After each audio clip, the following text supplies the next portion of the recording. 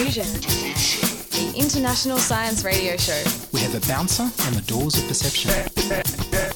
The good, the bad, the ugly. It gets pretty exciting. The myths, the truths. Toxicology. Astroseismology. Magnetism. The dark side. Genetically engineered potatoes. Planetoid. Planetoid. I love that word.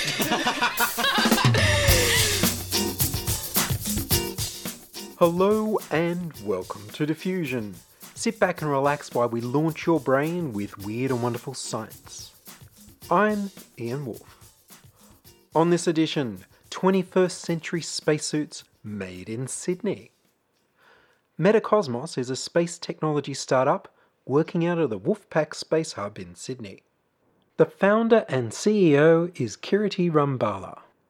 He has a background in engineering and technology going back 15 years in North America, Europe, and now Australia. We spoke by Zoom, and I began by asking him, why a spacesuit company now and why from Australia? I think that's a great question. I would say perhaps 10 years ago, if SpaceX or Blue Origin and Virgin Galactic weren't around, it would have definitely been a pipe dream.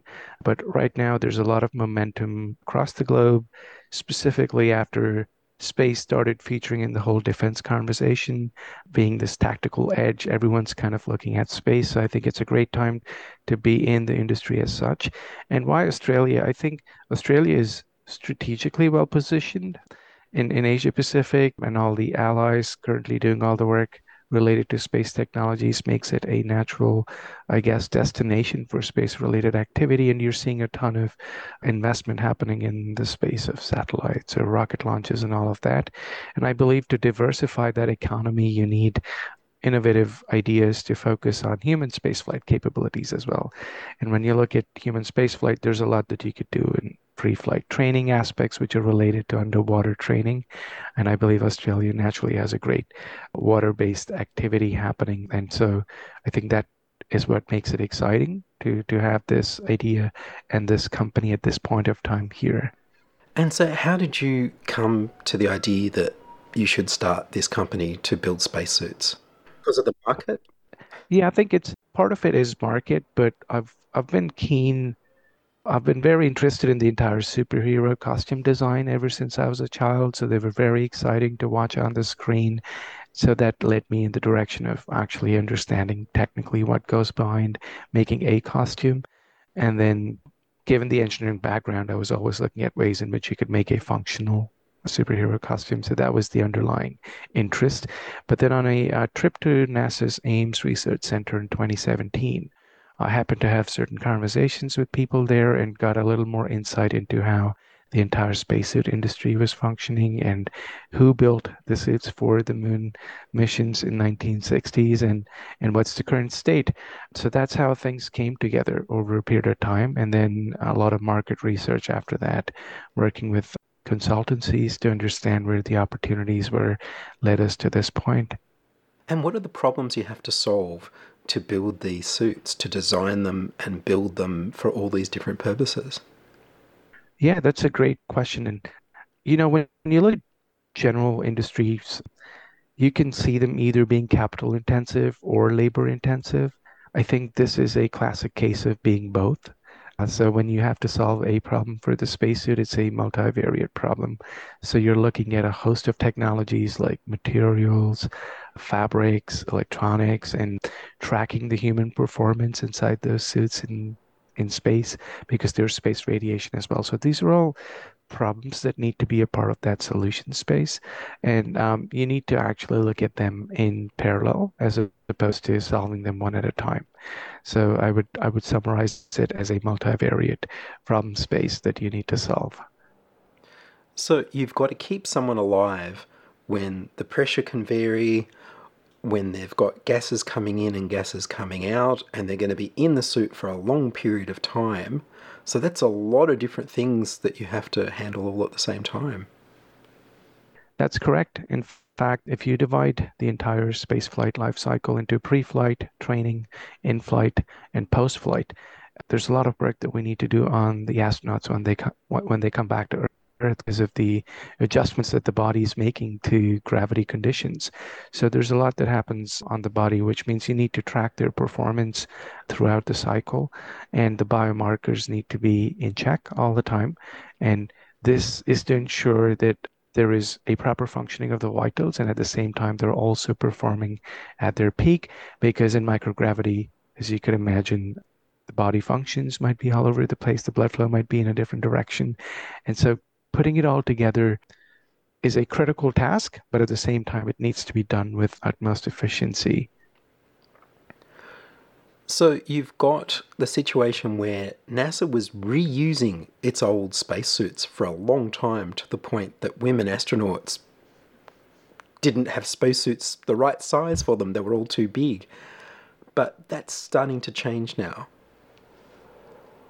That's correct. In fact, one consistent feedback we receive at all the conversations or conferences we go to is, are you designing things specifically for women? Because, you know, the old suits were just meant for a certain target group. So what we're now trying to do is take a different design approach so you could cover a larger portion of the demographic. And I believe NASA is also now awarded a contract for their next generation of Artemis spacesuits, which will be taking those designs into consideration that can also accommodate female astronauts. So it's very much a conversation right now for most of the design companies to ensure that the sizes and the form and the functions are all catering to a larger group of people. And you were talking about the biometrics, reading the health of people, all the different vital signs, all the things that are happening with them. Does that require a more modern sort of software approach than NASA might have been taking in the past?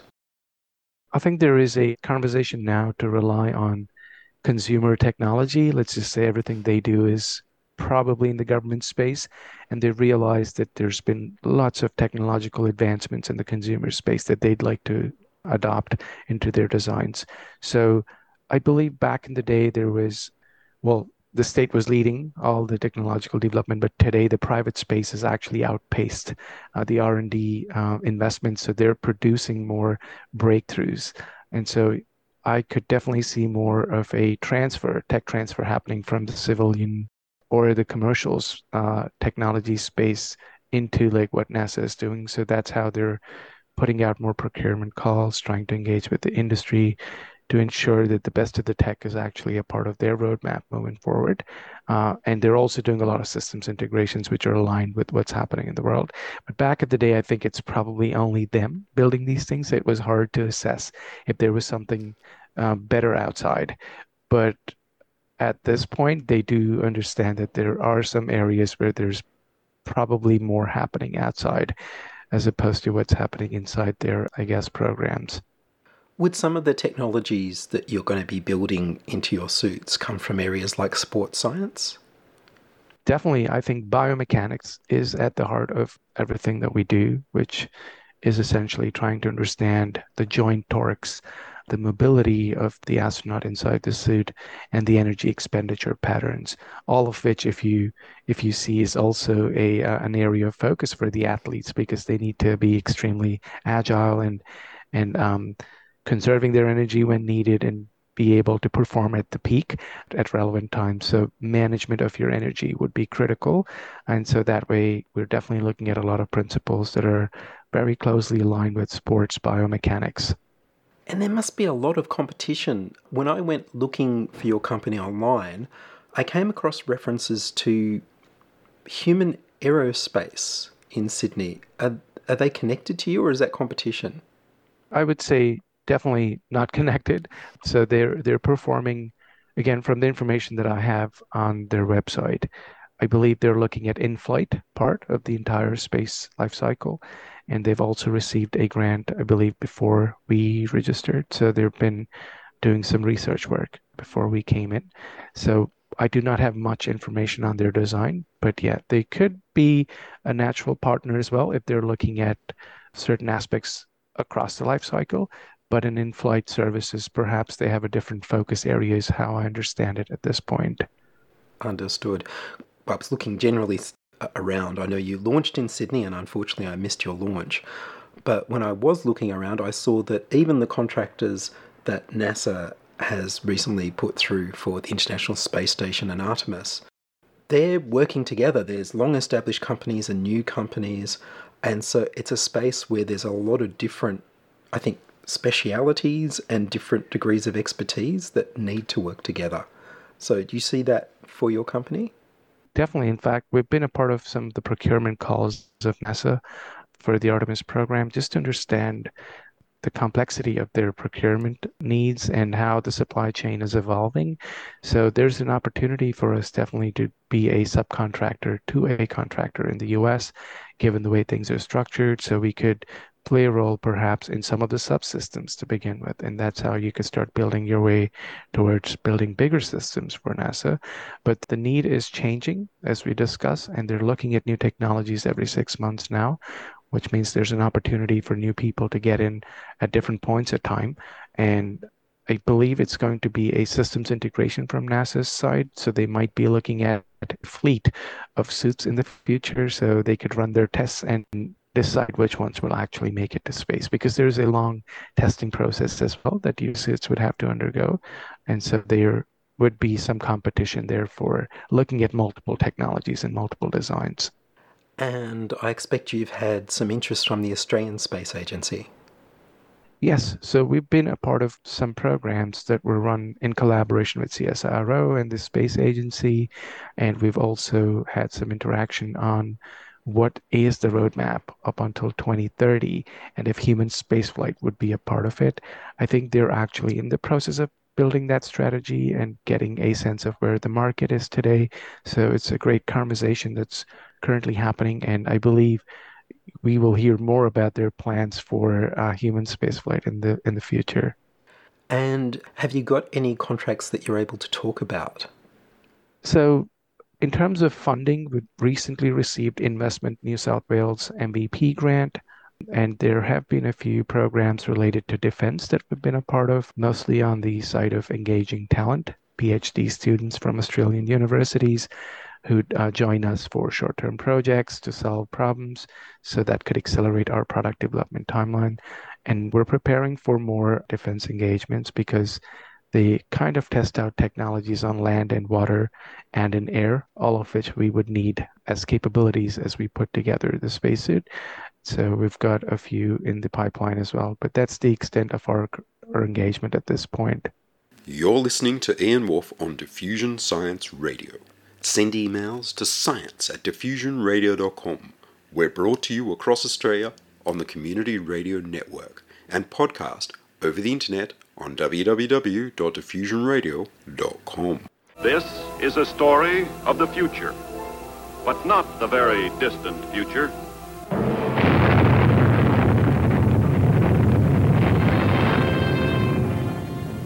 It is a story that might have taken place the day after tomorrow. Like all stories of the future, however, its beginnings lie far back in the past, as far back as the first man on Earth to gaze at the stars and wonder if someday, somehow, he might travel to them. Travel through space.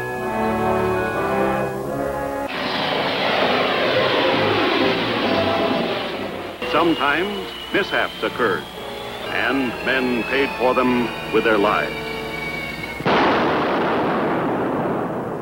But the work went on. And how long has Metacosmos been around? So we've been doing a lot of research for about 2.5 years now. So mostly in a private mode, because you needed to understand the feasibility, the market opportunity, and a patent opportunity as well. So we were advised by the patent attorneys to wait until we were really sure about how the tech would develop. And so once that was ready, we could move into the public domain. And so, that happened recently after we've made those patent applications and put the entire design work in the public domain. And it's a very public sort of thing if your spacesuits fail. Is that a special consideration of risk for your company? I would say so, definitely, because, there's two aspects to how you look at the quality of the suits. So one is you let the customer run their tests. So you're actually going with what their ideal quality standards are. So in this case, let's just say NASA has its own testing practices, and you give them your suits and they put it through all the tests and they qualify a suit as space worthy, and then it fails after that process, then you probably understand the actual reasons, which would have been environmental or something that's not been factored in during the testing process. However, if you're exploring certain commercial options, then there is more room for that kind of scrutiny and backlash if your suits have failed. But I think it's important for people to understand the entire design and testing process so they have an understanding of how these things were built. Having said that, I think a failure is a real possibility, and you need to be prepared for answering questions on where exactly the failures were and the measures that you could take to enhance the safety in the future. But it's always going to be a conversation of the number of people that you've trained in the suits and the amount of quality assurance that you've actually deployed in the process. So that could eliminate the failure as much as possible, but there's always that risk of failure. And when do you think you'd be producing your first spacesuit? So the way we look at it currently is a stage gate process. So you need to build suits for land, suits for water, air, and then you take them into space. Now, while we do this, we're going to be actually building certain subcomponents that would be functional for the long-term spacesuits. And this process could go anywhere from 24 months to 36 months, depending on, again, capital investments and access to some of the testing environments that we're looking for instance, radiation or vacuum chamber testing and all of that. And the quicker you get access to them, the faster the development would be. But I'd say about 36 months. And NASA traditionally gets fighter pilots to become astronauts and even just test these things. In Australia, who would you have testing your suits? So we are also planning on working with Air Force and fast jet pilots. I think that's a natural demographic that you'd want to look at. And we're now trying to see what kinds of suits they currently use and if you could upgrade them to a version of our suits for R&D purposes. So there's two aspects to how you could do those tests. One would obviously be your innovation programs where you pitch the solution as an R&D product where you're trying to collect data, and then you have the operational testing, which would then mean they'd take it out into the actual conditions and test it out and tell us where the points of failure could be. But yeah, we'd definitely be looking at some Air Force collaborations in the future to test out those prototypes. Can you give us any sort of an idea of some of the interesting technologies that you're building into the suit? Whether it's some of the fabrics or some of the telemetry, or what sort of things are you putting into it? Yeah, so fabrics is one, definitely. So fabrics would be at the core, and then we're also looking at some of those hard structures could be your helmets, could be wrist connectors, could be your life support systems at the back, which would require a lot of electromechanical systems to work in tandem with the rest of the suit. Avionics, essentially everything to do with your telemetry and how data is transferred back and forth to the ground stations and actually on the suit as well.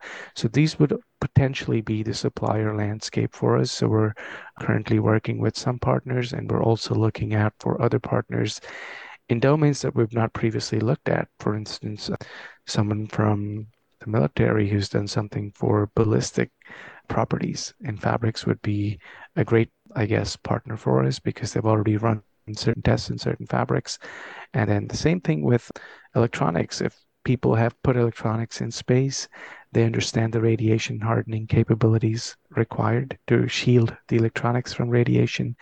Those kinds of companies would be very helpful to collaborate with because they understand the grade of electronics that could go on to the suit. And so, yeah, we broadly classify them as fabrics, materials, and electronics. So you talked about the radiation hazards. So for the listener, it's different when you leave the atmosphere, the radiation that astronauts are exposed to.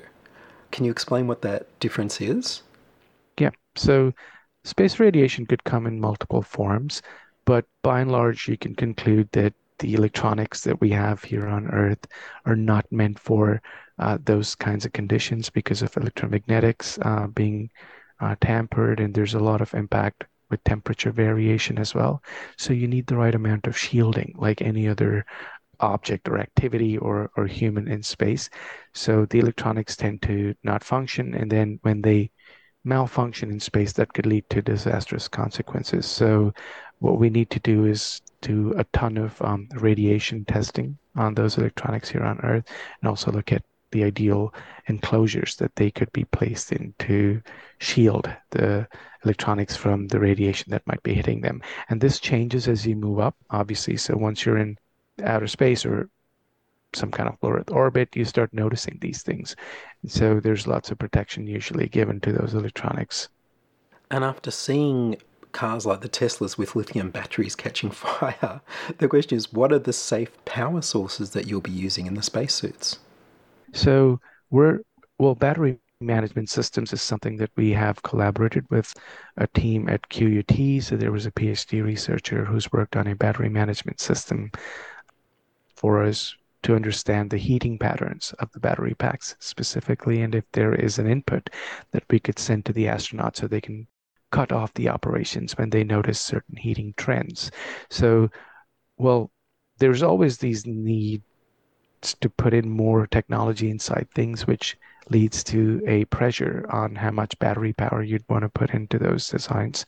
But that would mean certain risks, as you know, things could heat up, and electrical failure is a real possibility. So whatever you're seeing with Tesla, perhaps I'd like to believe is a very isolated case that's being reported. What we'd like to do early on is to have all those measures, and if you know what the limits are, you perhaps want to operate at an 80% of that limit, but not actually go for the limit, because once you have electric failure, it's very hard to stop the chain reaction inside the suits. So a real danger, but measures are being taken during the design phase. Listen next week for part 2 of my interview with Kirti Rambala after my tour of the Metacosmos spacesuit facility. Boy, just look at those stars. You almost feel as if you could touch them. Do you suppose we ever will? Will what? Oh, reach the planet, the moon, space travel. No doubt about it. Oh, maybe it'd be a long time before we reach the planets. They're pretty far away. But a space station first, and from there, on out to the moon.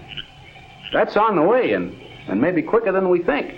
Why, Dad, you're the last person on Earth I'd expect to believe that. Well, why, Betty, your father's not entirely lacking in imagination. That's what I mean. Imagination, science fiction stuff. Dad's always been one for the facts. Well, I know one thing. If they do build a space station in my lifetime, or send a ship to the moon, I'm going to be ready to go. I'm going to have my name on the waiting list. Are you? Gonna go? Sure. No. I mean, are you going to be ready?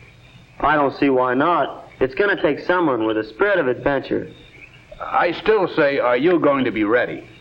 I don't know what you're getting at. The facts, as Betty says.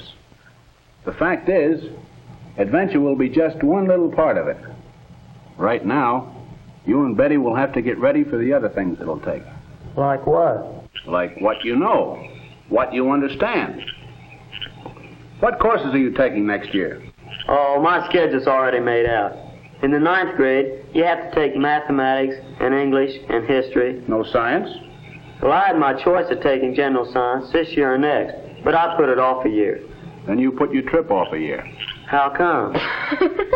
What's the matter with you, Betty? I was just trying to imagine the look on Mr. Bristow's face if he thought somebody had enrolled in general science just to get ready to go to the moon. We are getting a little off the beam, aren't we? But only because we were talking about the moon. I could give you some down-to-earth reasons why I'd study science if I were the age of you two. Uh-oh, here it comes. The facts. Go on, Dad. You were saying? Well?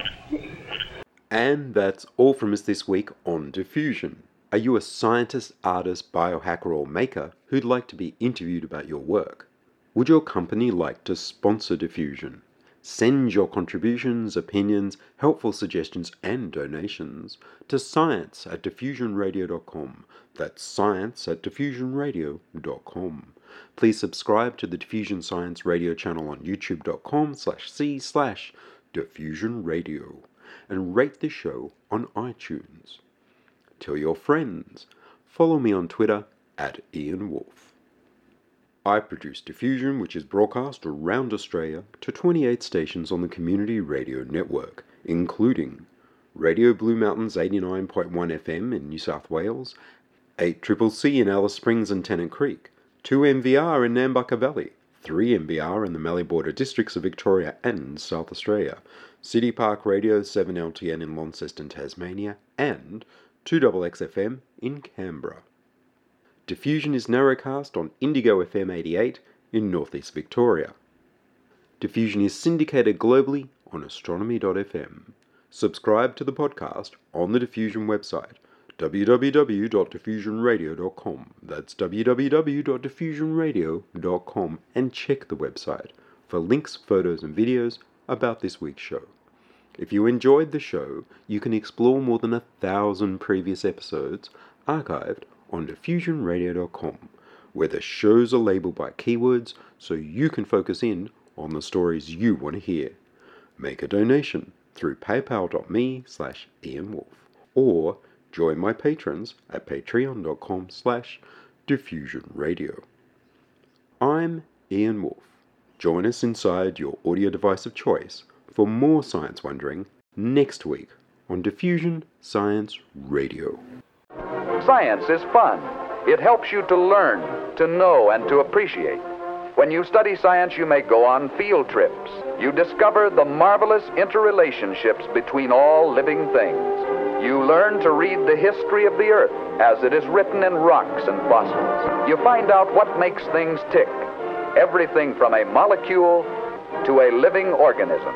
In the study of science is found the most useful and satisfying knowledge of man. Knowledge of his physical world, its past, its present, and its future. And in your moments of relaxation, now and in the years to come, you will find the study of science leading you into fascinating pursuits: photography, collecting. Why study science? Study science because you will find in the study of science a richer, more rewarding life.